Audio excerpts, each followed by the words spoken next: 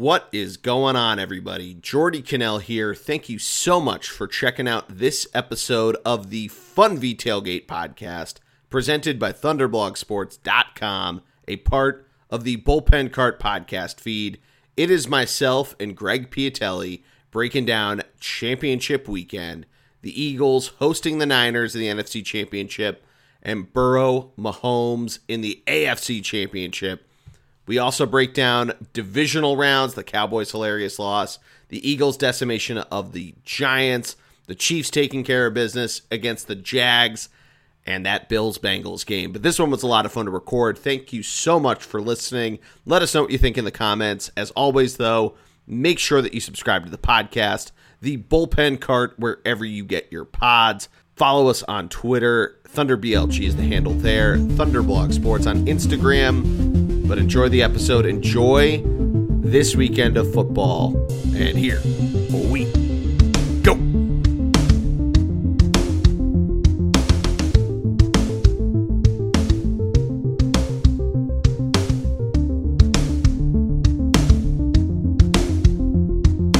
Welcome to this week's episode of the podcast, the Fun V Tailgate, presented by ThunderblogSports.com, a part of the Bullpen Cart podcast feed. I, of course, am the G-Man, Jordy Cannell. Matty D is taking his 9-month-old son skiing in Park City, so we had to call on the Prophet to provide some clarity to our Eagles' clouded judgment. Mr. Greg Piatelli, welcome back to the program. How are you? Jordy, I'm doing great. Personally, we don't have to get into that. Professional sports-wise and college sports-wise, everything's coming up Boston right now. The Red Sox have someone to play shortstop finally, made a trade. And the Bruins are obviously the best team in the NHL, and the Celtics are the best, if not the second best team in the NBA. And, everything's coming up aces. The Patriots finally have an offensive coordinator who actually has coached offense before. So that's big. That's a big news. I guess the real question, why people are actually here, Jordy, is what team were you more happy to see lose, the Giants or the Cowboys? Specifically lose? Not just specifically lose. Oh, the Cowboys. Specifically lose. That's easy. It's the Cowboys. Interesting. See, I was more happy to see the Giants get absolutely blown out and curb stomped. But where do the Giants rank for you in terms of hated NFL teams? Are they up there with the Jets, or are they higher than the Jets? I don't hate the Jets. There is no rivalry. I mean, it's like the Baltimore Orioles. You know what I mean? Like when you beat them every single game for the last 1,000 years, it's like, how can you really hate a team that you never lose against, right? I don't necessarily hate the Giants. I think it's more of an Eli thing, right? Well, we avenged you, Greg. We avenged you. Actually, yeah, Peyton Manning's son avenged you. Do you see that? Hang on. You know what I'm going to do? I'm going to go out on a limb and I'm going to say this. I'm so happy the Giants have been in the toilet for so long, and I'm happy they got curb stomped by the Eagles. But hate's a strong word. So tell me more about Peyton Manning's son. Yeah, Peyton Manning's son, Eli's nephew, wore a Jalen Hurts jersey on the sideline in front of his uncle, 2-time Super Bowl for the Giants champion Eli Manning. He wore it, Eli, on the Manning cast when the Cowboys beat Tom Brady a couple weeks ago. Said, I'm breaking my rule. I'm going to Philadelphia. I'm expecting to get a lot of double birds. There were a lot of great billboards all over 95. And he embraced it very well, but he was not expecting the call to come from inside the house. His nephew rooting for our guy, Jalen Hurts. Well, I don't get it, but still, good for him. Good for that kid. Hold strong. Some kids like to see the world burn and want to be contrarians. Sounds like this little kid's one of them. I mean, did we ask the kid about his dad taking steroids, or? No, it was his wife. Remember, the package was addressed to his wife. So maybe this kid came out of the womb with steroids already in him. I mean, they might not be anabolic steroids. We don't know we don't know the child's condition when he was born. Let's not throw that kind of stuff out there. No, I was just curious if someone asked him about his dad's steroid use, Yeah. but I guess it was his mom. So I've yeah, ever talked about yeah, that. yeah. You might have heard this story before, but for the listeners, little inside Geordie history. I got bronchitis once as a kid, and my pediatrician prescribed me to some sort of white blood cell long steroid type of thing to kill the mucus and all that. And I was like, steroids, and it's like the height of steroids are the worst thing for baseball. And my doctor's like, oh yeah, you're gonna come out of here yoked. I was like, really? And he's like, no, we're getting you better. It's like 12 years old. No, you're not gonna have a whooping cough anymore. You're gonna be every other word isn't gonna be yeah, right. You're just like the Russians, just injecting yourself with white blood cells. The Russian gas, man. But go back to the Cowboys though. Before we jump into the Cowboys or the Giants. The Cowboys, I've determined, and I've talked about it here a couple times. I really do hate the Mets. I really dislike the Braves. The Penguins, Rangers, Devils. The thing with those two sports is that there's a split hatred. The Braves won the World Series, and they've always been a thorn, as Stevie G, noted Giants and Mets fan, would say. Always been a thorn in our side, right? Mets, Phillies, that's goes without saying. Then in hockey, it's just been three different teams that have been thorns in my side my entire life. Different hits, different players, different goals. Football, though, the Giants, they've won a couple Super Bowls here. The Cowboys won some Super Bowls, but in the 90s. It's like the Phillies 1993 NL Championship. I don't really consider that as part of the success of Philadelphia teams in my lifetime, because I don't really remember it. The Cowboys, though, they walk around. Who do you dislike more? Who do you dislike more, the Cowboys or Lafayette? That's a good question. That's a really great question. Man, probably still the Cowboys. Mimi saves Lafayette from being the most hated. Wow. I love my sister. Right. I love my sister. But the Cowboys, they walk around here like they call themselves America's team. A billion Cowboys alumni are on television everywhere. We them boys, all that crap. They haven't advanced to the NFC Championship game since 1996. They've gone 12 straight times they've gone to the playoffs in the... Doing the math, the old Greg hand calculator. 27 years, 12 times they've made the playoffs. Not made the NFC Championship once since then. They didn't win a playoff game until like 2018, since their last Super Bowl. And I hate the Penguins fans. Oh, you haven't won a cup since 1975. Thanks for keeping track of it, Pittsburgh.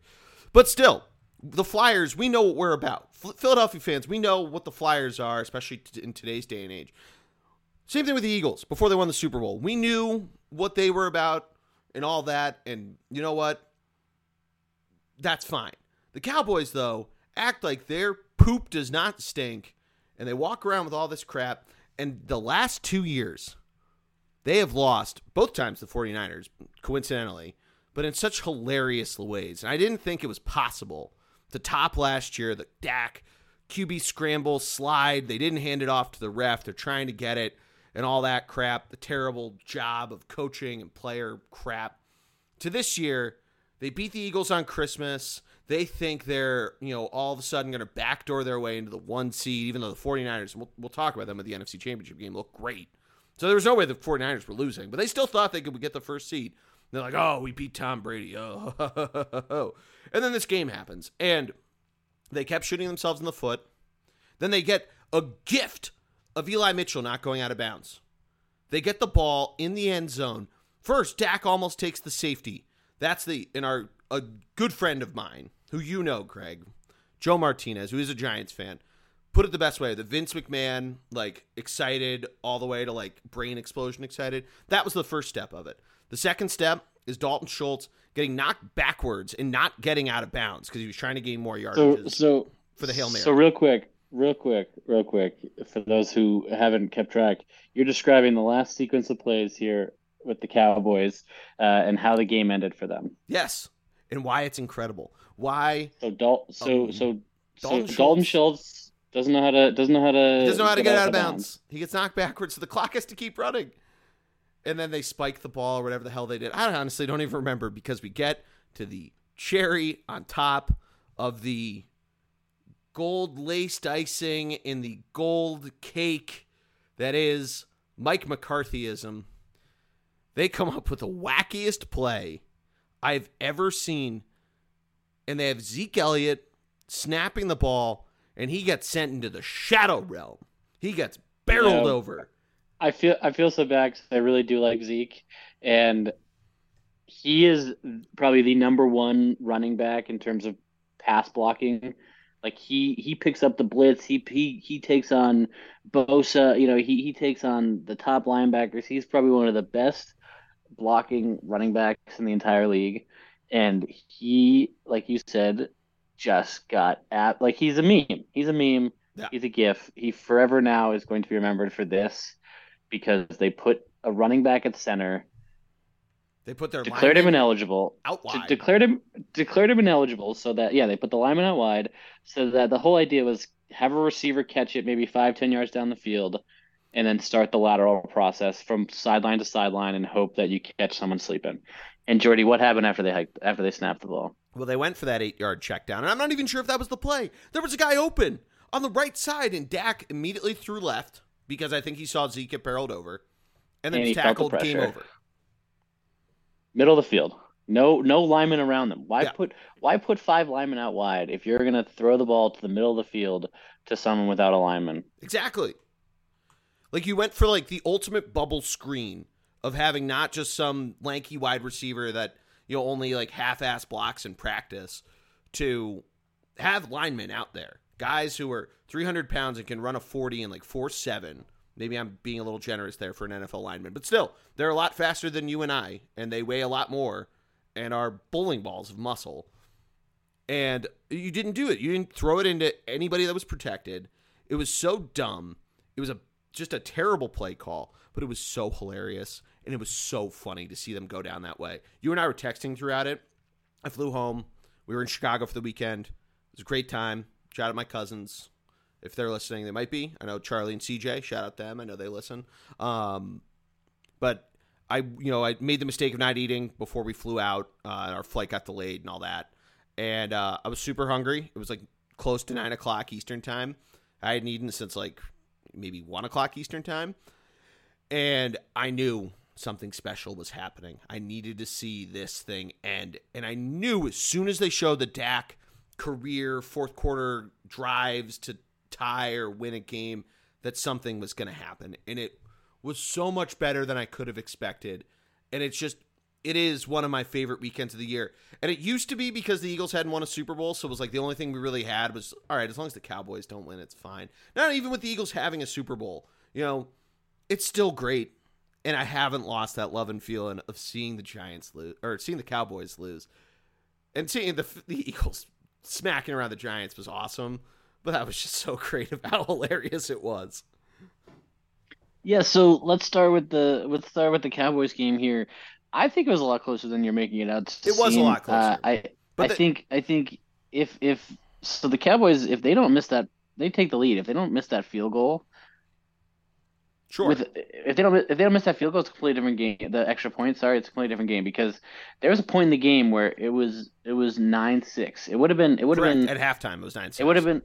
Right, it would have been 10-9. And then there's a point in the game where it was, what was it, 17-6? And it's like, okay.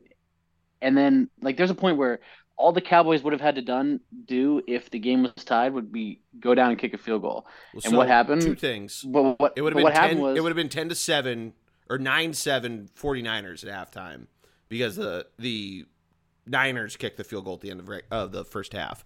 Secondly, Dak threw a pick as soon as Tony Pollard got hurt. And I think that, it was deer in the headlights moment where he, the guy that had been reliable, as good as Zeke has been in the past, his usage rate has been more for pass blocking. And they had to use him more that way and to try to establish the run. And I think Dak thought he had to be Superman. Right. Right. And when CeeDee Lamb was getting locked up like that against, that 49ers defense, and Dak really had little to no time to let the receivers get open just because of all the how good the D line run routes. Well, no, how good how good the line is. By the way, CeeDee Lamb was that the year before Jalen Hurts at Oklahoma, or were they the same year? That's a good question. That's a Matt question. I feel like it's the year before. I feel like he was Baker Mayfield's year. Okay, well, he was the reason why Baker won the Heisman. But the point is, what I'm trying to say is that Dak had little to no time, but the numbers were off in terms of there was a point in the game where the Cowboys went for it on fourth down when, in theory, if they were only down, if they had that extra point on the board, they would only have been down three instead of four, but they had to go for a touchdown because they were down four. There was just like they were scrambling because of that one missed field goal Well, you or bring that extra up. point. In the first half, they had to be more aggressive, right? Because they didn't trust until Maher made those field goals in absolute crunch time in the second half. They didn't think they could trust him, and he missed that one Right. kick, and it would have gone wide left if it hadn't gotten blocked. But they really waited until the last possible minute to turn to this guy that they decided to keep around. They decided to stick with their guns and all of that. And that they were aggressive, and it worked out. They played a very good first half and played honestly the kind of game I think they wanted to, of just keep it low scoring, make Purdy have to maybe try to make some plays, have our defense come out, and the defense was schemed well. Yeah, see, I think a low scoring game helped the 49ers It in the certainly end. I think does. I think I think they had they played well, and with the exception of like you said, the two red zone turnovers in the first half. With the exception of those two red zone turnovers, that's a completely different game. That's a shootout, and there's no way that Purdy is winning a shootout. There's no way this 49ers I team, agree. the only way that this 49ers team goes anywhere further is if they continue to play games like they did, where it's close enough, their defense is good enough to make plays in the second half, and Purdy has done enough to get, X amount of points on the board to lead just let the defense do their thing, right? Yeah. Because then teams get desperate, they get behind, they have to start, throwing the ball, which plays right into the 49ers' hands. So, uh, you know, we can talk about the 49ers certainly, but I think the Cowboys lost that game more than the 49ers won it. You could argue that the 49ers causing turnovers in the red zone is why they won it, but I think there is something to be said about self-inflicted wounds. And the dumbest play call in the history of the end of NFL games, and it's fantastic. But yeah, All right, the so rest of the weekend.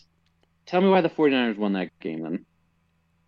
No, I'm agreeing with you. That was a self-inflicted wound. I mean, Greg, it comes down to the fact that the Cowboys tweeted out that Dak Prescott turned it over twice, or how many turnovers he ended up with. I think it was just the two picks. That should have been more. Purdy should have had more too. This should have been a more defensive game, to your point, which also plays into the 49ers' hands because it enabled them to continue establishing the run. And I think with Dallas playing it to, they were trying to shut down Purdy. Like, I think the 49ers were trying to make a statement with Purdy early that he can do this, and the Cowboys did a good job with that. And then they went back to the run, the 49ers did, and showed that three-headed monster and how good that can be.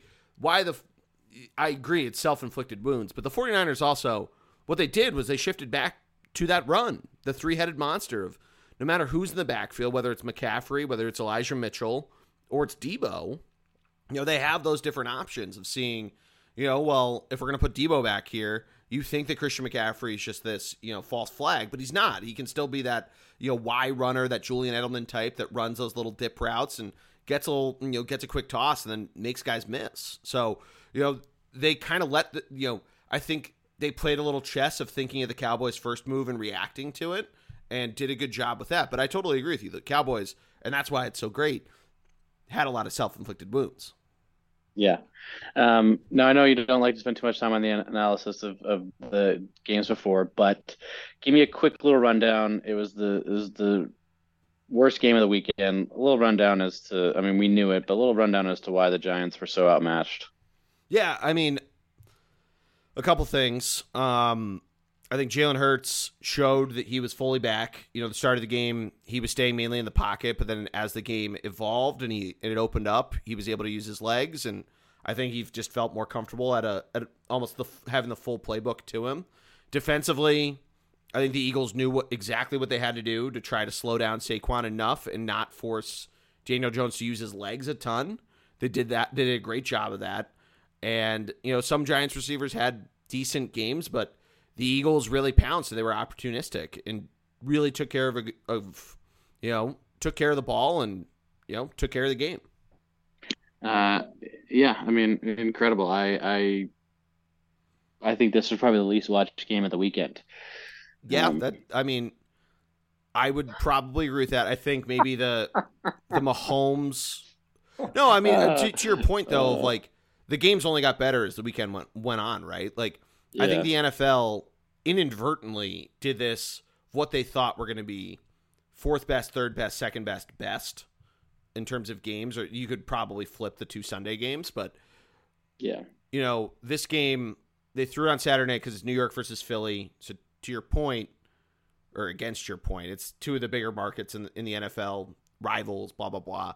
But like to the casual fan, The timeout. Philadelphia, the Eagles and the Giants are not the two biggest. the Giants, New York's the biggest market in the country. Yeah, but not the Giants. The Stop Jets it. are a bigger market. Stop it. Neither one of them is a big market. You're talking about America's team. You're talking about the Steel Curtain. You're talking about the Evil Empire. You're talking about, you know, Who took down the evil empire twice? no New one. York, New No one. York.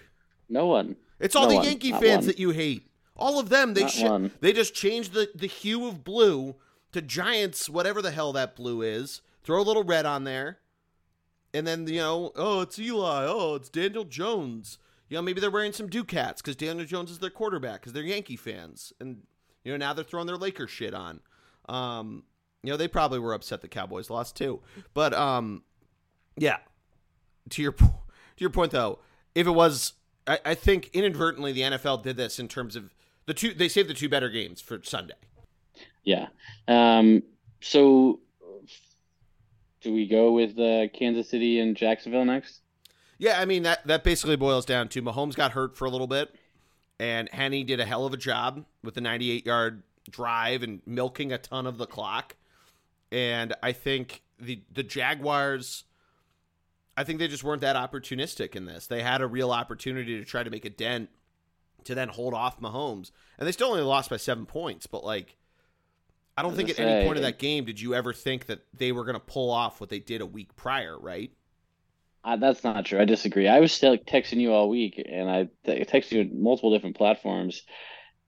Trevor Lawrence, before that game, had never lost on a Saturday. Yeah, you were a little upset we didn't mention that. He was undefeated in high school. Only had two How many losses in Saturday college. games was he playing in high school? That's the point. That was the point. He only had two losses in college, and both of them were in the national championship game, which, as we know, is always a Monday night. Correct. And since he's been in the NFL, every time that his team has been on a Saturday, he's won. They've won. So yeah, all two times before this past Saturday. first of all, they play on Saturdays all the time, especially because they've been the European team. I think what That's Jacksonville on a Sunday. did. Listen, I think what Jacksonville They're did. ahead of us. I think what Jacksonville did for having their second year or third year of Trevor Lawrence, second year, having turned it around that quickly, making it to the second round of the playoffs, playing against arguably the team of the last 5 years, right? You could argue the Chiefs have been the top, if not. I mean, five straight AFC Championship games. So yeah, well, tough for him to do. We're getting in McNabb Eagle territory with that. That was 4 in a row. So the point is that the Jaguars held their own on the road, and like you said, there was a couple of chances where if they just completed a drive or completed this or that, if shoulda, coulda, woulda, but they were right there in that game, and that last sort of drive, that last pick Lawrence had, but I thought he played great, and I thought the future is bright again for that team. But it certainly is. I'm sure they'll trade everyone away like they did the last time they had an AFC Championship appearance.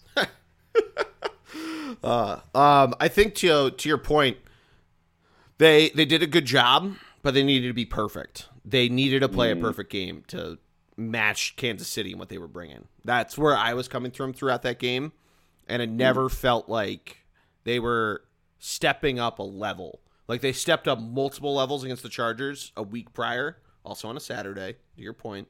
But I just don't think they played that perfect game.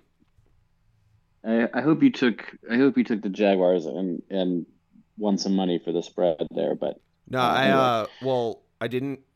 I You didn't listen to me. don't All do right, well got in it. the NFL, so in the playoffs, I especially just stay away until the Super Bowl. I throw a lot of money on prop bets. But I was also not in Anyway, Pennsylvania, so I couldn't bet. let's move on to the Bengals Bills.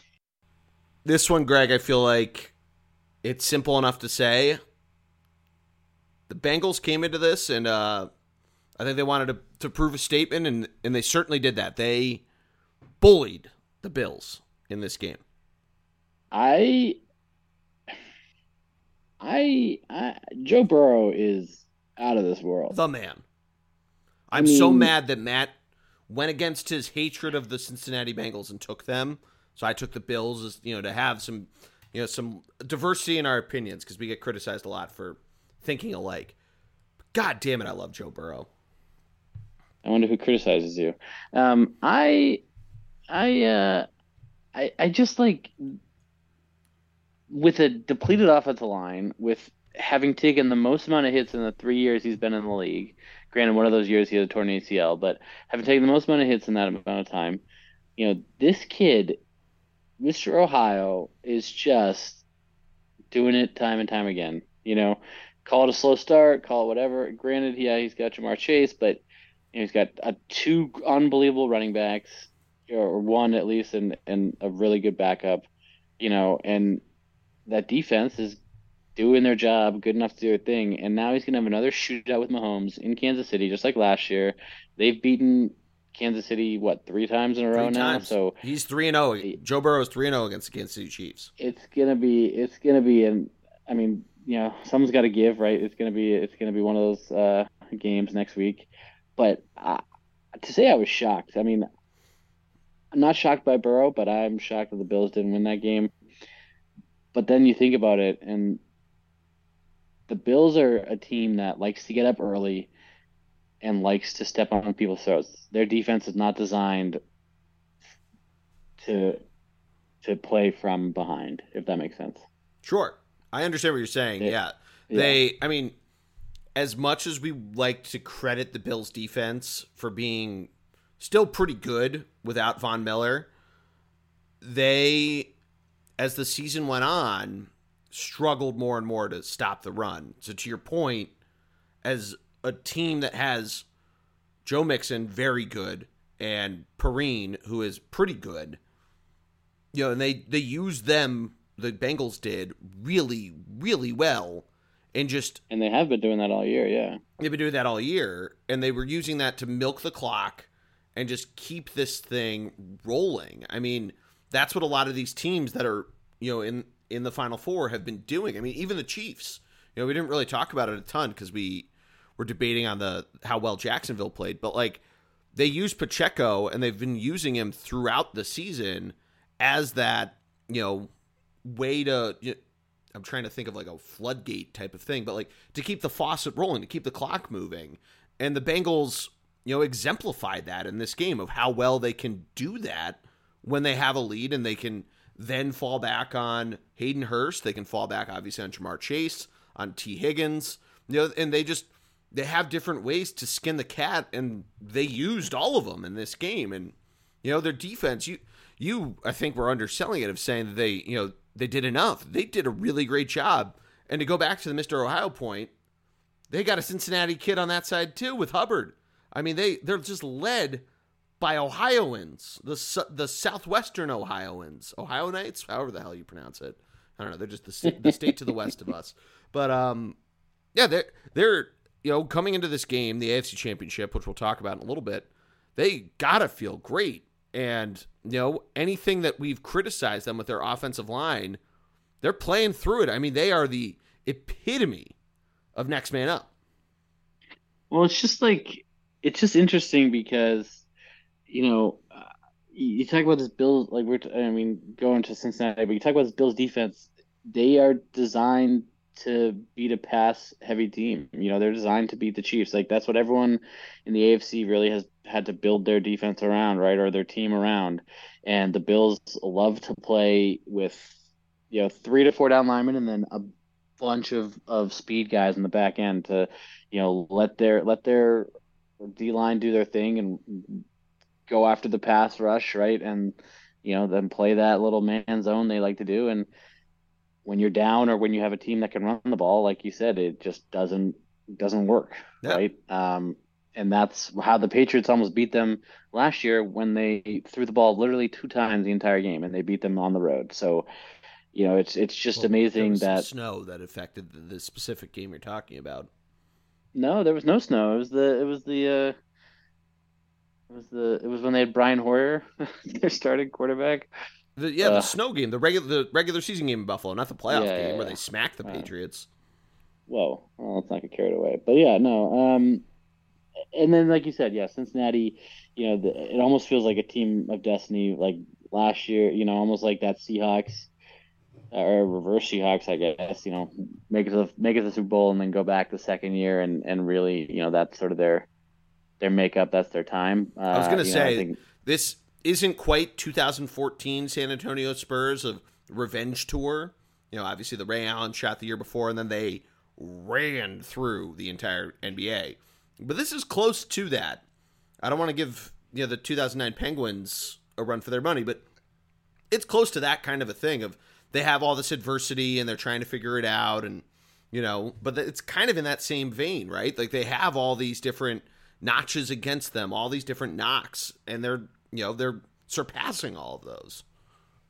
yeah, for sure. And like you said, they've had a interesting season, but they did enough. And to be fair, they ended the season super strong, and they had a chance to get the number one seed.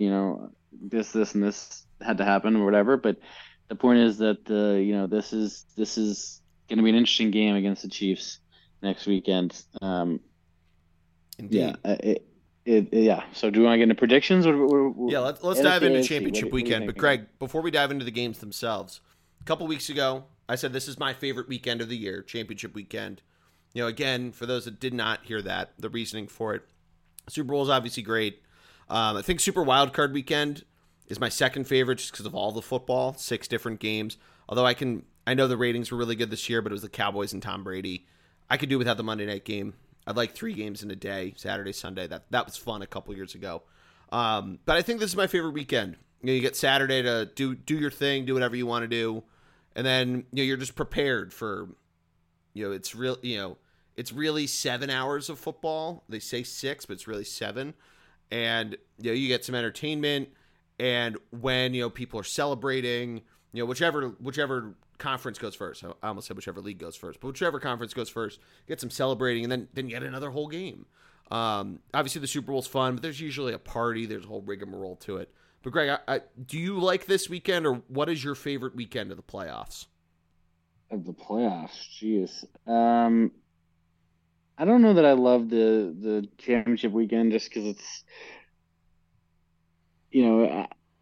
sure it's in theory the two best teams, but I think the first weekend has to be, you mentioned it has to be that one because you get those upsets. You get those sort of funky games where at this point we're at a point where all 4 teams are good and all 4 teams are, could definitely, win the Super Bowl versus, you get the Jaguars upsetting out of nowhere, Yeah, right? I that's mean, why the granted, divisional round is last for me. yeah, last. Oh, I like the upsets, but No. The I hear wild you. card weekend with the upsets is Oh, great. But then the next sorry, you're week, saying the one we it's just like the had. Okay, second yeah, round of the yeah, NCAA tournament. You got right, the 14 right. over a 3 or 15 over a 2, and then they're playing whatever. And I know that's why I said 14 over 3 first, is because of the the St. Peter's of the worlds. But the second round, I thought you were gonna go 15/2 with the.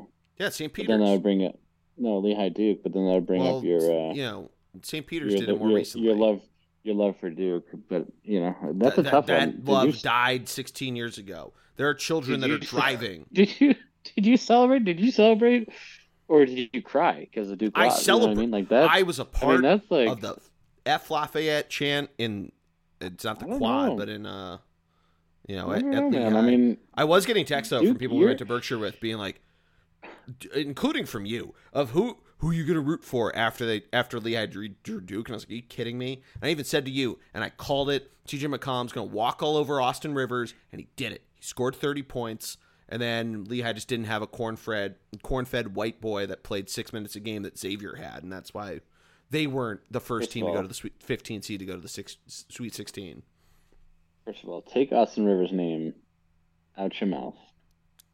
Okay, Will Second of Smith. all, You know where Will Smith's from? West Philadelphia, born and raised. oh, that was a character he played on TV. No, but seriously, He's from there. He's it was a actually joke. from Come there. on, It's Will it Smith. was a joke. All right, All right. now Well, I'm next time getting you come to red. Now I've Philadelphia, gotten we're you gonna riled up. drive. Now I've We're gotten gonna you. drive Now and I've see gotten the you riled up. murals. Now I've gotten you riled up and in your head. I know. I was trying to remain calm for my non-football rant at the end of the show. But this is what happens. You mess with me since 2006. You know. If I have to choose, I'm going to say the wild card weekend. Yeah, that's what I'm going to choose. Right. So, first game, we've pitter-pattered around it long enough. Let's get at her. Eagles hosting the San Francisco 49ers. Do you not watch Letterkenny? No. Greg.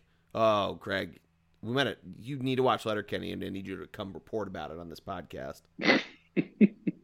I've never even heard of it. Anyway. Oh, I'm sending Letterkenny memes after this podcast is recorded.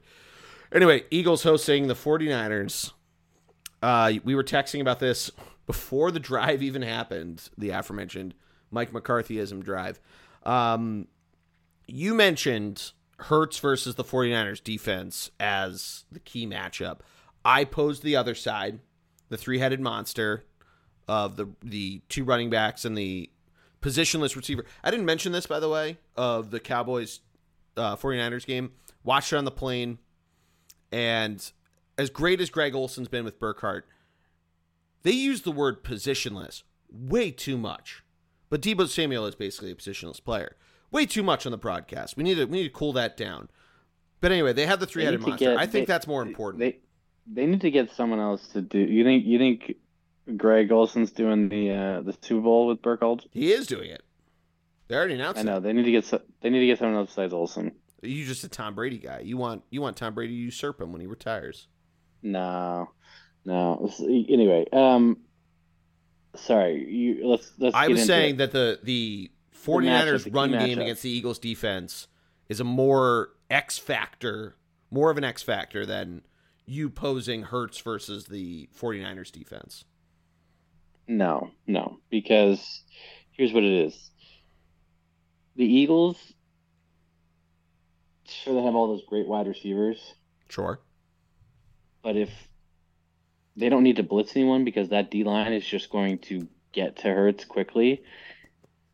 The point being that how is Hurts going to handle the pressure in terms of letting his receivers get open, using his legs to allow them to get open, or avoiding Bosa coming down hard, when he goes back to pass and all that stuff. So the key to me is honestly because the 49ers Eagles offense versus Eagles defense, sure, is a good matchup, 100%. But if the Eagles are up, it's so much easier, right? If the Eagles are winning, It's so much easier for their defense. And that's why I think the key to this game for the Eagles is to get up early and do it that way. I think if you're the 49ers, do you start Jimmy G if he's healthy? I didn't even realize that was an option.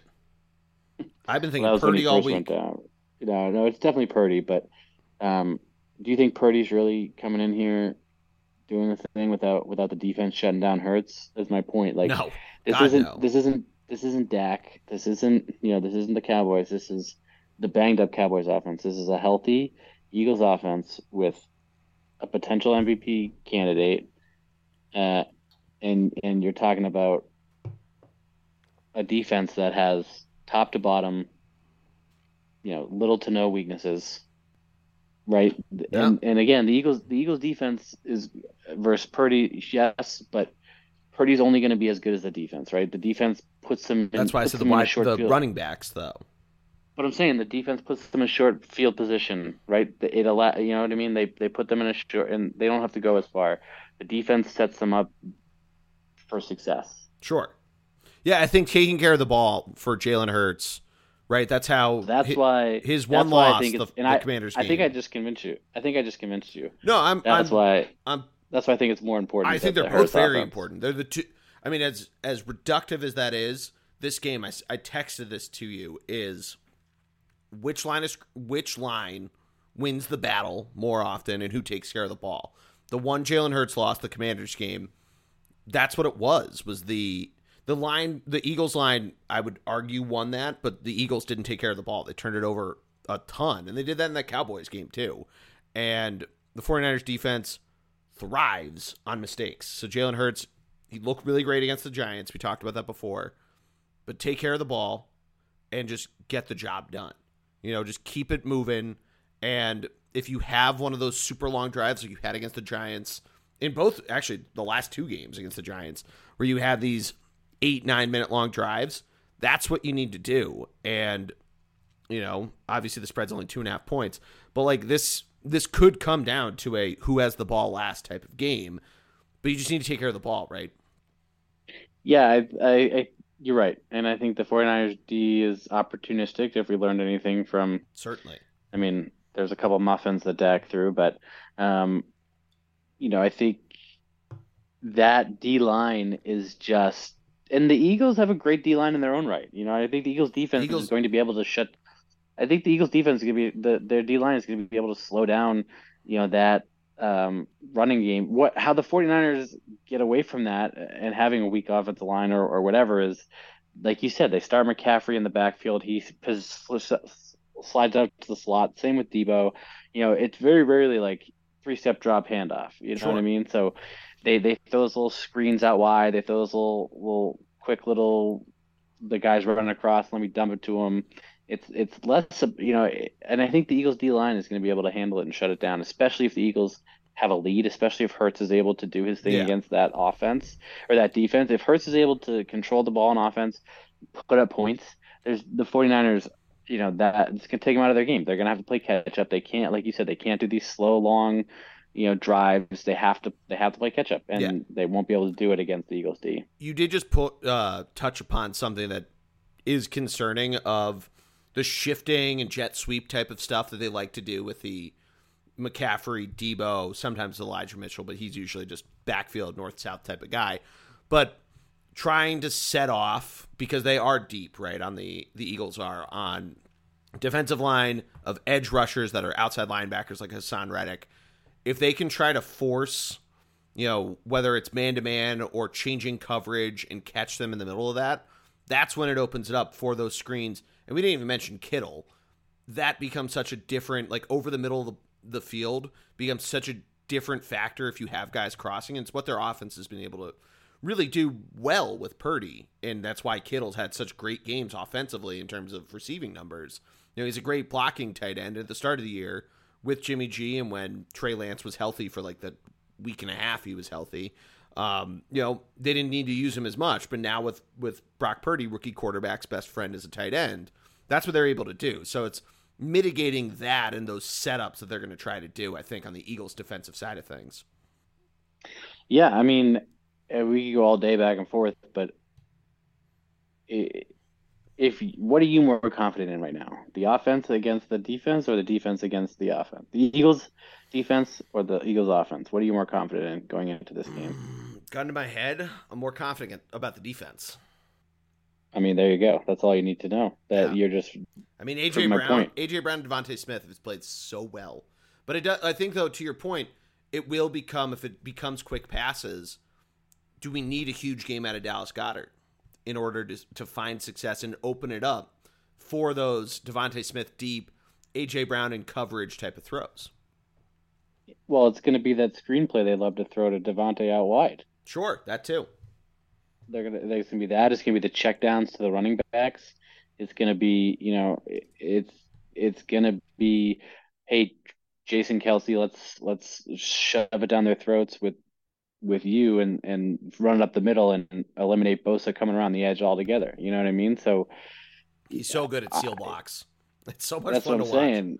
That's what I'm saying. It's going to be an interesting.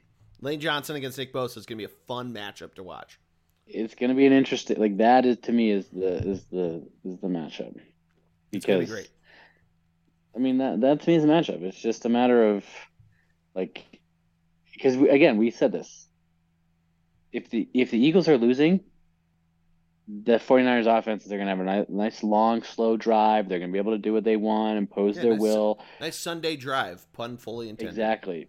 But if the Eagles are winning, or if it's a close game and there's some, the 49ers have to pass a little more, they have to be a little more aggressive, plays right into the Eagles' hands. But that all comes down to how Dak and the offense is able to handle the defense. Yep. All right. So I want your prediction. I don't pick on Philly games, even though last week I obviously had to make a pick over the Giants. But this week, not making the pick, going back to what's worked. What is your thought on this game? Who are you going with? So I'm solely doing this because of ESPN put up a graphic of two teams, one from the AFC and one from the NFC, and so I'm picking against ESPN. And I'm not gonna say the AFC team until we do it later, but I'm taking the Eagles. Hey, my man. And and I think it comes down to me. I don't Purdy throwing 100 yards and throwing the ball 10 times or 15 times, whatever it is. That's not going to work against the Eagles. And I think the Eagles are too jacked up. I think they come out and score their first drive, and I think their defense does enough to stop, and then the 49ers are playing catch up the whole rest of the game. And I I like it. think at the end of the day, the Eagles are able to. The Eagles want it to be a shootout, and that's what the Eagles are trying to go for. If it's a close game like the Cowboys just played against the 49ers, then we're talking a different story. But the Cowboys are not the Eagles, and the Cowboys had three legit chances to beat the 49ers, and they coughed it up. And I don't think the Eagles make the same mistakes the Cowboys do. God, I hope not. Greg, I now it's good time as ever to point out I'm drinking this Philly Twist pretzel flavored beer from a Philadelphia-based brewery. It's the beer that I talked about on this very podcast back in June that I used to exercise the Phillies bullpen. I was going to use it to exercise you messing with me and picking the 49ers, but you didn't, so now I don't need to exercise you. You're welcome. Moving over to the AFC, Jordy. This is going to be a fun game. It's a game I might not enter. It's a game I'm going to either watch in jubilee or in absolute depression, but it's going to be a fun game. Again, Patrick Mahomes, quote unquote, fully healthy.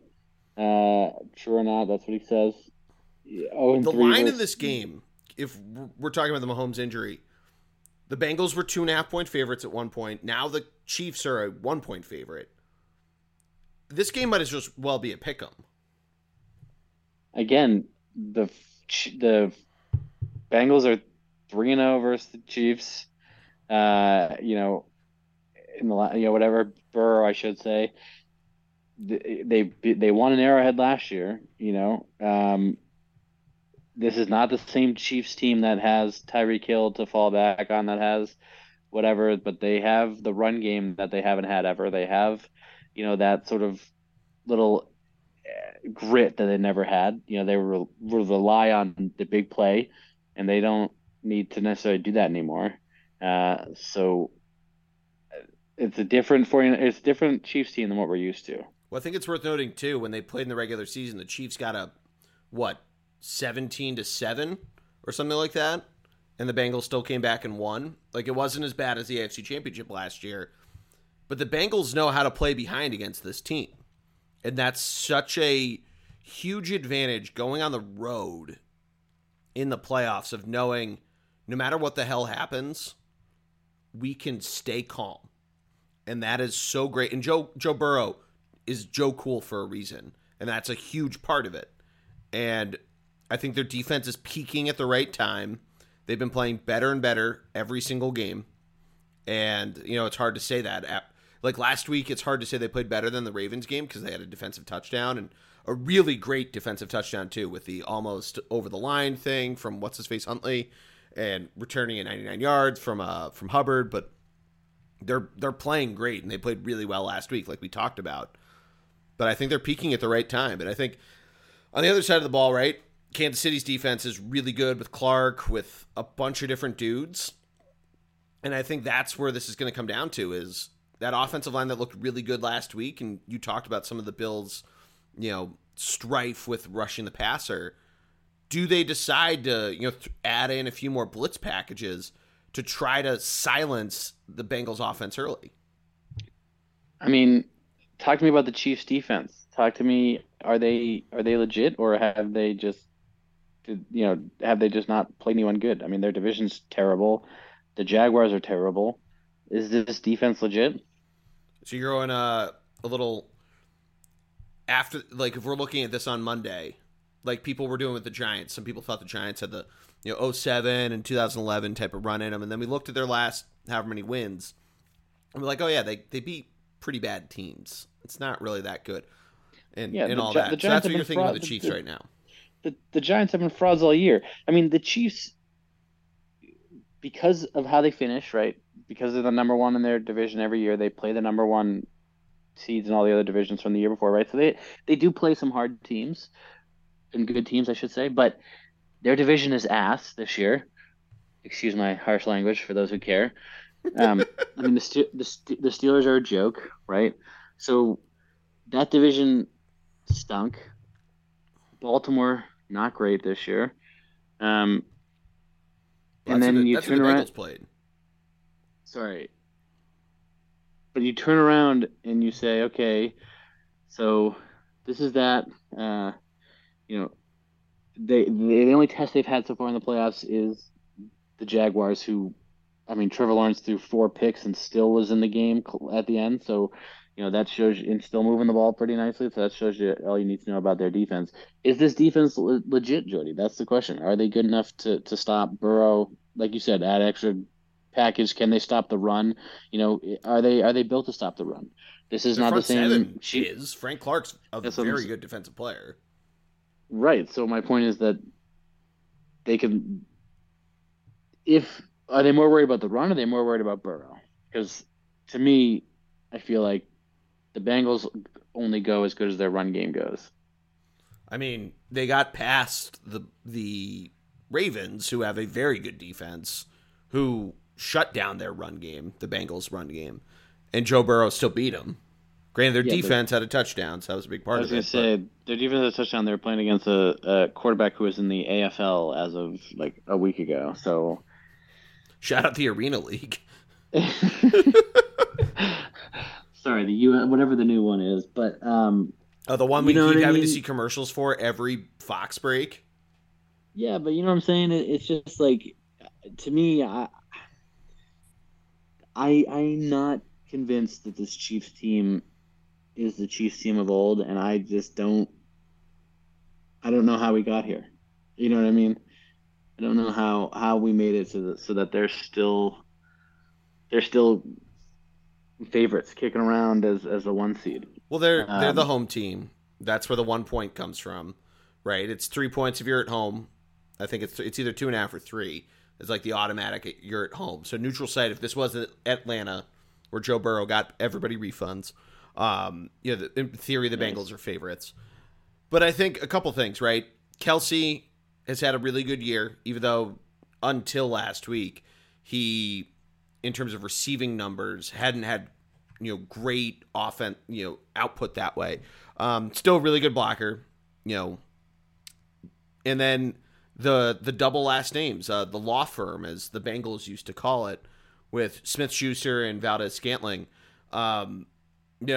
They're supposed to be that X factor, that over-the-top guy, the Mecole Hardman of it, if you will, of that extra guy.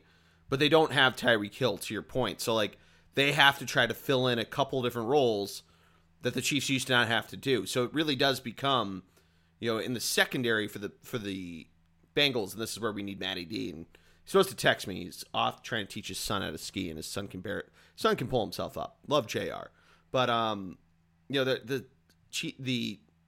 Bengals secondary, we'll see what they can do, right? Like, they did a decent job shutting down Diggs and seeing what they can do with that. But this is, I feel like you and I are leaning the same way towards this game, so I'm really trying to help the Chiefs' cause here. But it really becomes what does Travis Kelce do to open up the rest of that pass game?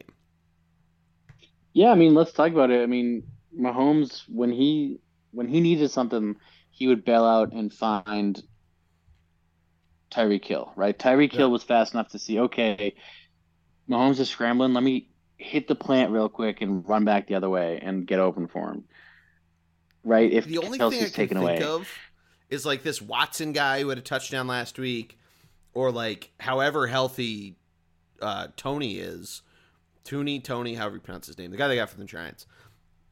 Like, that's like the only other thing. Like, he used to, when he had Tyreek Hill, he had the option to like find these random dudes, and it made every non-Kansas City receiver except for Hill and Kelsey a fantasy X factor. Not that anybody cares about fantasy, but like in terms of thinking of like outlets for him, to your point. And now, like, where really, and this is a guy who had 5,000 yards this year, so he got the job done with, and I'm looking at their stats right now. The list of their receivers is just so long with random dudes that caught a pass this year. But now when push comes to shove, do you fall back on what's comfortable, or do you try to involve these, for lack of better phrasing, random dudes?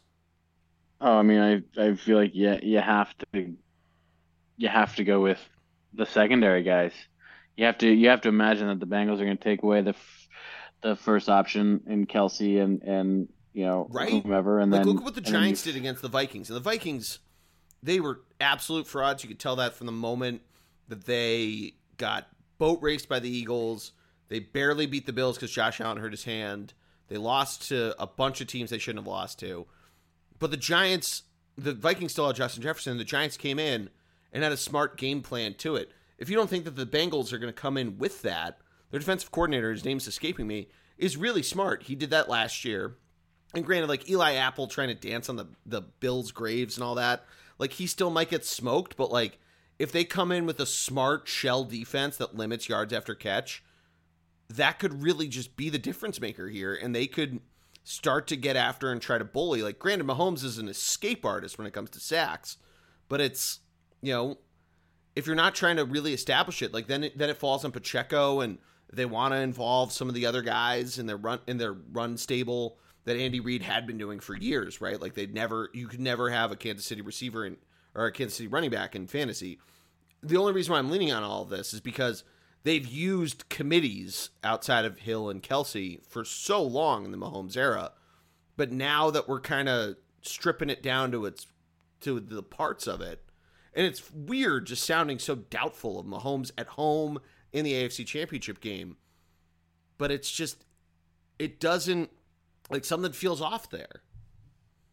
Yeah, and I think to sort of counter that a little bit, I think Mahomes is the key, and I think Mahomes is the reason they're here, and Mahomes is the reason why they will forever have a chance. And I think that despite everything, Mahomes is still like the cream, right? He's still he's the the best player in the NFL. I don't know if he's the best necessarily quarterback, better. the best quarterback in the NFL for sure, and the biggest difference maker for any team right now. And it's so hard to pick against that. This to me is the bigger question mark of a game. Bigger question mark of the game. And I, the cool sexy pick is Joe Burrow just because he's done it But like, if you look at it, the Chiefs in theory are a better team. Yes, I would agree with that. That being said, give me your pick. I'm going with the Bengals. Who day, baby? I love it. Who day? What's your biggest reason? I just think that if the Chiefs try to shut down the Chase Burrow connection, which a lot of teams have tried to do and have done unsuccessfully, including the Chiefs earlier this year, but Higgins has been really great. Hayden Hurst has really, in the last couple weeks, come out as this offensive catching production machine. And then if it's not working with Mixon, it might work with Perrine. And maybe you just keep pushing different buttons and pulling different levers until another one opens. P. Ryan, thank you. Last time. I'm pretty sure it's P. Ryan. Yeah, you're not listening for me to pronounce names right. This is Gordy Connell here. I'm just saying. I'm pretty sure you and Maddie said it all last week. No, he said it right, and I screwed it up. Yeah. Well, the point. Anyway, Matt doesn't screw up. Go ahead. Except for the state north of Illinois, Wisconsin. That's not true. That's not true. He doesn't. He does screw up. Yeah, the fake Wisconsin, home of the Badgers. Nice. Well played. He's also not listening. Like he won't be upset. He's also a Penn State fan. Like, what a joke that is. No, his brothers are a Penn State fan. He's a Michigan fan like me. He's a true Michigan man. I mean, I've seen him root for Penn State multiple times. Anyway, sorry, keep going. No. I'm done. Are you going with Mahomes? Or are you taking the sexy pick? So nice, well played. Uh, Everything in me wants to go with Mahomie, but again, I'm going to go back to this ESPN graphic, and they put out what a great matchup the Chiefs and 49ers would be in the Super Bowl. What, a rematch? Yeah. And we saw what Jumbo Joe Burrow did. I like that. Joe Cool, Joe Mr. Ohio, Jumbo Joe Burrow. If Joe Burrow wins, are you counting this for Joe Thornton? 100%. We saw what he did. We saw what he did last week when everyone was like, "Oh, we can't wait for Mahomes and Allen in Atlanta. We can't wait for it." We saw what happened then. He got him refunds. And guess what? Guess what? They did it again. ESPN did it again. The fools. Right. The absolute fools. And guess what? You're taking the Bengals. Joey Burrow is going to do it again. I love it. All right. So, to wrap up the show, I gave you the teaser when we were texting before this. You mentioned ESPN. Tonight, the Flyers are on the ESPN Hockey Night game. It's only on ESPN Plus. Really dumb. Now, Greg, again, I wanted to exercise you because you've been messing with me since 2006, and I hate admitting when you're right. But man, were you right about ESPN, and we only have 2 minutes, so we can extend to let you respond to this, but I'll give my rant. Why the hell are the Flyers on ESPN Plus only? It makes sense for our buddy Jake, who lives in Toronto. They get TSN, so maybe they get ESPN Plus. It makes sense for one of my friends that lives in Atlanta, Flyers fan. For Matty D, teaching his son to ski in Utah.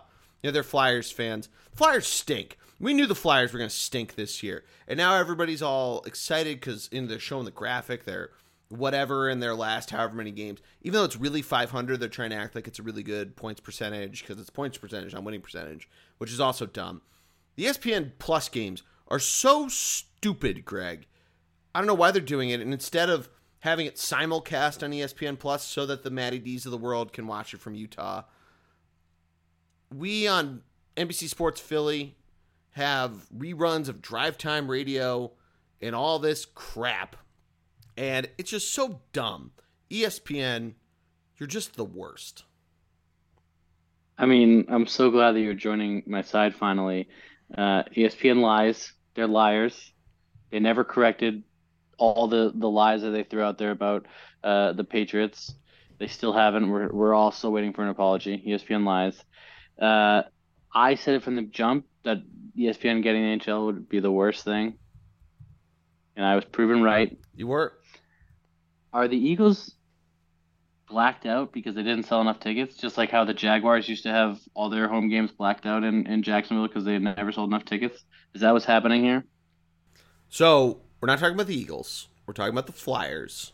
Eagles, we can dive into whether or not the link will be sold out, which, spoiler alert, it is. Deebo Samuel, spoiler alert, it is. Did I say the wrong thing? All I was trying to say is the reason why the Flyers game not on TV is because they're not sold out, like they used to do with the Jaguars back in the day. Yeah. So it's in Minnesota, for one. Okay. But it is sold out, as ESPN loved to point out on their broadcast when there were 3 fights in 16 seconds. Like a 90s NHL game, which was insane to see. Including Revo just belting a couple dudes, or one guy. But, 3 fights in 16 seconds. I mean, Flyers Senators, eat your hearts out, I guess. Although my mom was at that game. Legendary. But, no, I think it's just, they call it Hockey Night, right? So it's not as dumb as ESPN or NBC Sports Wednesday Night Rivalry Night, where it'd be like the Flyers playing the Arizona Coyotes, a team that was founded in the 60s versus a team founded in the 90s. They're like, oh, these two teams hate each other, even though they play twice a year and all that crap. And then they realize their mistake. But to that point of how dumb it is, if you're going to have to try to boost ESPN Plus and people streaming on it and all this stuff. You know what else was on in the NHL tonight and probably draws a pretty big audience to the casual person that sees, oh, two faces, two big names. You know who we're playing tonight, Greg? Yeah, the Lightning and Bruins. Yeah, that's a good one. That probably should have been on there. Yeah, two of the best teams. A team that went to the Stanley Cup Final 3 times in a row. The best team in the NHL. Also, probably the two biggest names in the last 20 years. Crosby versus Ovechkin. I don't know. Why are the Flyers on there? We knew they stink. That like the Penguins, like you either have two teams at the top of the East, you have two teams battling for wild card spot, including a guy going after Gretzky's record. I get it, Gretzky's on TNT and all this crap, so you don't want to talk about Wayne Gretzky, which is stupid. But I don't know, it's just very dumb. And now when I tried to go on to NBC Sports and they have the stupid, which also the 4:00 show on one of the sports talk radio stations here. It's called The Best Show Ever, ? Shut up. That's so stupid. Oh, I told you I was saving the pissed off stuff for the end. I love it. I guarantee that they have some deal, just like with the NFL, that every team gets at least one primetime, quote-unquote primetime game. They've had them before, though. These there's so many Flyers games, and I get it. Even when the Flyers stunk in the NBC era, like 3 of the 4 Penguins games were nationally televised because of the Battle of Pennsylvania. But, like, the Flyers are going to miss the playoffs the 3rd straight year in a row. I don't care that they're 6 or 7 points out of a playoff spot. They're not making the playoffs. They're really bad. They don't know how to tank right. They're not a team you should be advertising as, hey, casual sports fan, come watch this team that's kicked the can down the road for the last 10 years. And this is, something to save for Mark. But, Minnesota, great hockey team, or at least great hockey state. So maybe they're getting numbers there. But we don't need to subject the Minnesota fans to the Flyers on this ESPN stuff or non-hockey people. It's just stupid. Yeah, let the masochists watch locally. I think ESPN, they stink. They were right, they though. Don't tell the truth. ESPN dropped the ball on this coverage. When are you gonna learn? I mean, I've learned for a while. Right. There's a reason I despise ESPN fantasy. I'm saying that I'm always right. When are you gonna learn that? You know what I mean? Like, you've been saying this for 16 and a half years? How long have you known each other? No. How old are we? That's how long I've been saying it. No. Honestly, I met you in 2006. It's 2023. I know, but I've been saying I was right forever since I was coming out of the womb. I said I was right. Well, I didn't know you that. I guess I'll canvass your brother for the answers then. I was trying to make a joke. Anyway, the point is, Jordy, I can't explain how happy I am that you finally are seeing the light. Yeah. And joining me. And again, ESPN lies. They're liars. So, it's not great. I mean, it was obvious last year how much better the TNT broadcast is. Like, the in-studio crowd is so great. I mean, inside the NBA, like, they just took that and brought in the right hockey people to do it. And I know Takic's now sure. with the Canucks and all that. So whoever they get to replace him. Well, they had Lundqvist on the other night, and people are talking about Yandel too. But Yandel would actually be pretty good. Yeah. Might need to tone down the language a little bit, but Biz did, so anything's possible. As I say. And I don't know if you saw, but Henrik and the song did like a little. Oh, I saw the song. It was incredible. Yeah, it was great. Maybe they bring Charles Barkley in for some guest spots. He's great when he pops in on the TNT. Yeah, they did that a couple times. He's trying to get gambling advice from Biz, and Biz is like, dude, I'm terrible at this. Yeah, so long story short, George, how confident are you Sunday? Not confident. Confident? Not betting on them. Confident is not in my vernacular for Sunday. No way in hell is that anywhere close to a word that I say on Sunday. The Eagles have any chance of winning The big Super game? Bowl? The big game, so we don't get sued by Roger Goodell, another guy that lied. I think they have a good shot at it. Tale as old as time there, bud. Yeah, I'm preaching to the choir there. Tale as old as time. There's a Another current person that might NFL sue us. Don't get Mickey Mouse involved. there's a current NFL player who has a podcast on a site that everyone knows that has been banned by Roger Goodell, and he's a current NFL player, and he cannot go to the Super Bowl because he is employed or has a contract with said internet company. Is this a podcast that's recorded out of the back of a vehicle? Yes. I did not realize that. Yeah, they were tweeting about it the other day. There are two of them. They couldn't get a media Yeah. pass, and it's like, Oh, media they're pass. cur- That's different. but they're two NFL players, Yeah. and they can't get tickets or passes to go to the Super Bowl. Yeah. That it's not great. It's out of this world. Roger Goodell is a joke. Anyway, all right. So you're not confident. So you're saying the Eagles are losing. No, I did not say that. But I also, if I came into this thinking, oh, this is a cakewalk, they're coming to the link, even though Debo right, Samuel being like, oh, we play in a loud stadium. Blah, blah, blah. Give us your odds. Give us your odds. 1 to 10. What do you think? It's a 5. What are your solid odds? 5. All right. Out of 100, what are your odds? 50. No. Give me your legit odds. What are we thinking? God, I mean, still 50. I think this is a real, I literally think it's whoever has the ball last might win this game. You're talking about a team that has 2 losses all year. They have 3 Two losses. legit losses. 2 legit losses all year. Where they were trying to win the game. I mean, they were trying to beat the Saints. I mean, they had their fifth string quarterback in. They weren't trying to win. Come on. I guess so. Greg, we talked about this before when they first clinched the playoff spot. This is not a scenario that we're used to. Although, people like to point out, the Eagles, most NFC Championship appearances in the new millennium. So, good for the Eagles. As I say, Andy Reid. I mean, that was another storyline everyone was talking about. Andy Reid against his old team. Andy Reid against the old team. And I'm sitting there and I'm like, this is more motivation for our guy, Joey B. It really is. Fucking, I've also heard, though, Cincinnati's the Philadelphia of the Midwest, so maybe that's a storyline. I mean, if the Bengals make it back, it's a simple. I mean, this team made 2 years in a row. Are you kidding me? Yeah, which is very hard to do. I know I'm you're just used to it. It's very hard to do. We don't have to listen to Tony Romo. Oh yeah, I mean it's old hat for the Patriots. Can we talk about how bad he is? I mean, we've been talking about this for a while.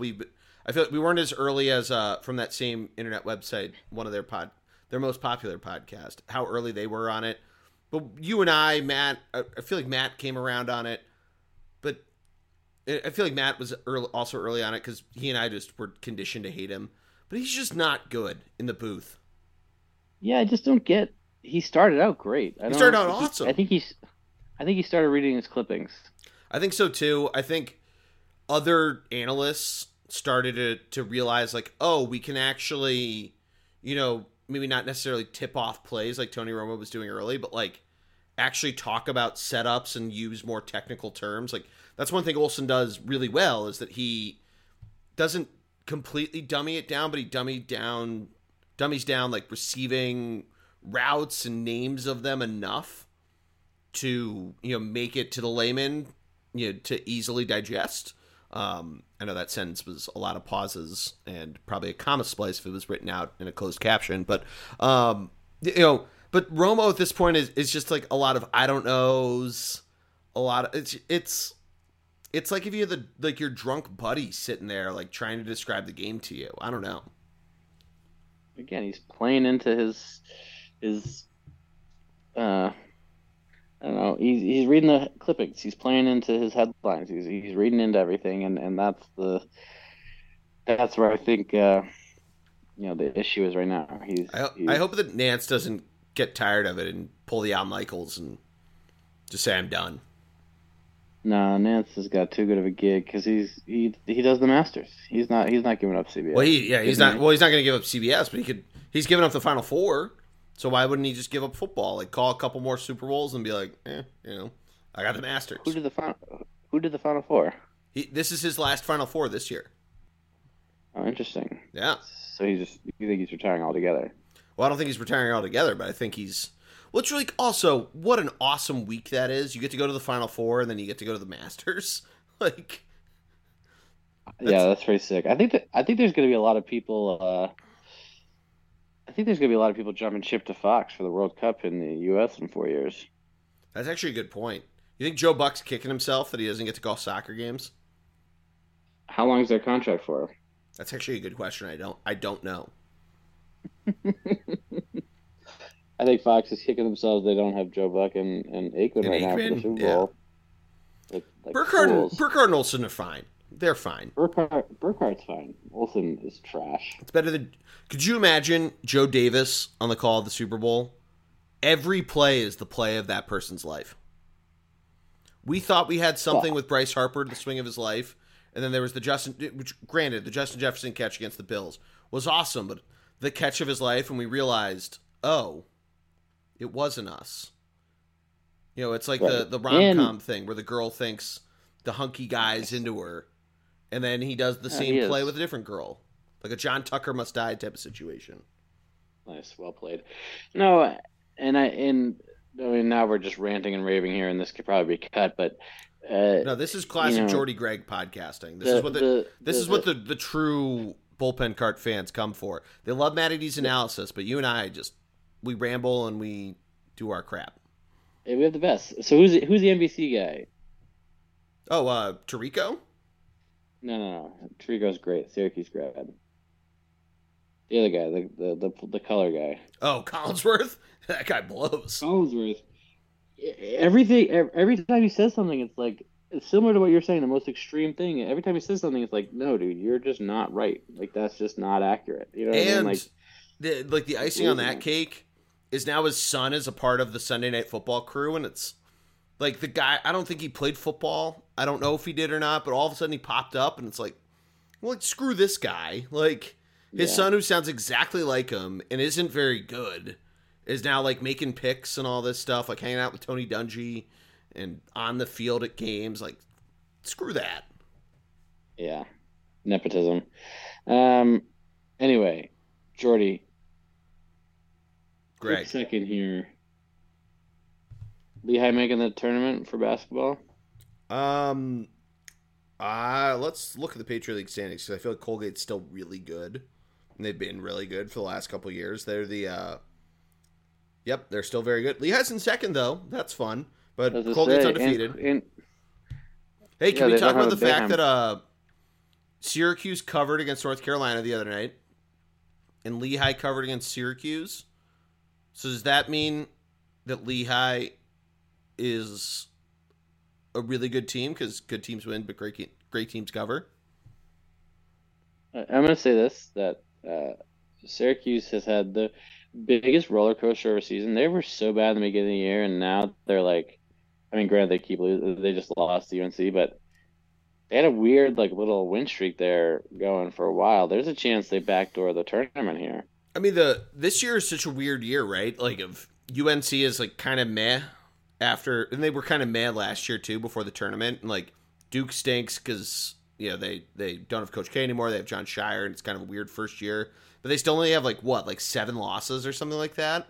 And it's always, like, the 20-10 Power 5 teams that make it in. So, like, we're going to see Blue Bloods get in, at least from my, like, cursory view of college basketball. Like, in college, right, like, we had enough time. Obviously, you went to a Power 5 school. But, like, for me, I'd paid attention to Lehigh and had the time to pay attention to the rest of it. But now, like, as an adult, I have a job and all that. Like, pay attention to the Flyers, pay attention to the Sixers, kind of pay attention to the rest of the NHL. But it's really football time, right? And then, like, in February, the power vacuum emerges post-Super Bowl. And I gotta ramp up for the tournament. I gotta ramp up for the Stanley Cup playoffs and, get ready to be mad about the Sixers because they're always going to lose in the second round.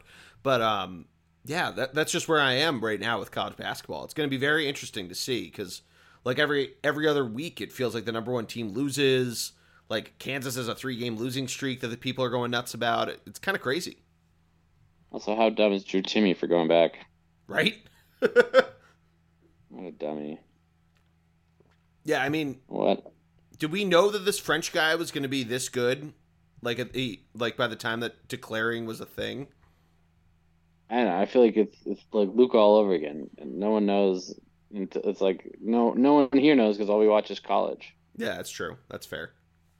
Yeah, there isn't really like there are like for hockey, there are guys that are like really plugged into the Euro leagues when the draft comes around. Right. The NBA draft, we're like still in the Stone Age. No, but like college, we have like the World Juniors, and we have like, half. That's a good point. Yeah, we have World Juniors at least to like for these Euro guys that we have an idea of like is. Right.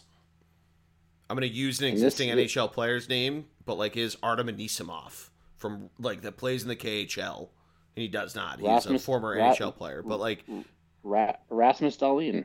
That's a great example too. Or Kirill Kaprizov, who was drafted and then like finally started playing like 5 years later.